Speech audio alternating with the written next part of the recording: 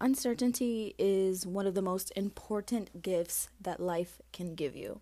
It can enrich your life or diminish it. The choice is yours. But before I get any further, let me go ahead and back it on up. I'm going to give you some context for today's episode. Okay, so I am on a trust journey with life. For so long, control and certainty for me was a drug. Ain't nobody got me like I got me. That was my favorite saying in my 20s because so much happened where I had to pull myself up by my bootstraps. And then later on, through the years, control and certainty started creeping up in my relationships and ruining all of them. But I was too blind to see that at the time. But the real kicker was getting into business.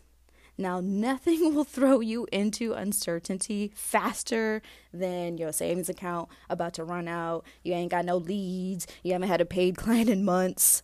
So that's where the journey of celebrating uncertainty started. My attitude towards uncertainty made for a life of suffering back then. So that's why I say uncertainty is a gift that will either enrich or diminish your life.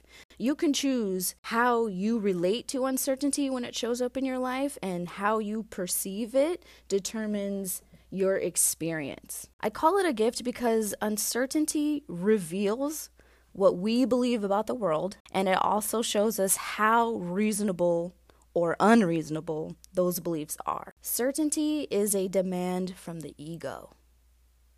The ego's job is to keep us safe. It's supposed to give us a sense of ourselves and the world around us. And it's kind of hard for the ego to do its job when things are uncertain, so it freaks out. That's normal, that's natural. But we don't need to give in to our ego's demands and freakouts. Here's the thing about certainty. We get comfortable in it because it demands so little from us. It stifles our potential. Let's go over the 4 things that uncertainty can do for you. And all it requires is a little bit of a perspective change. Uncertainty leaves room for surprise and adventure.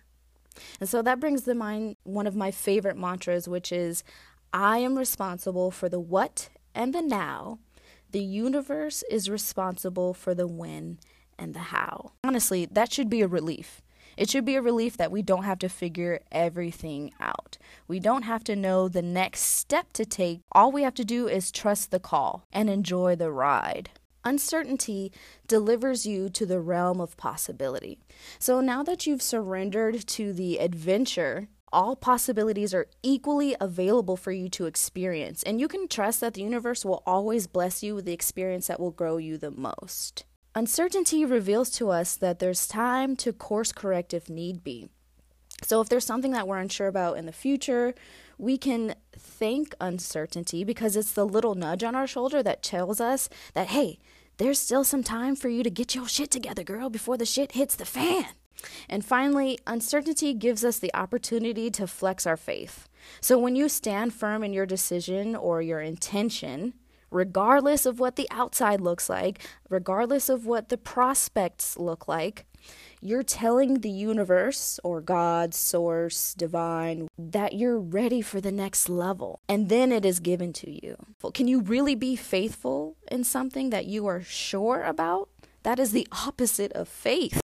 So I invite you to examine in your life, how do you respond to uncertainty? Do you try to control it, or do you allow it to teach you?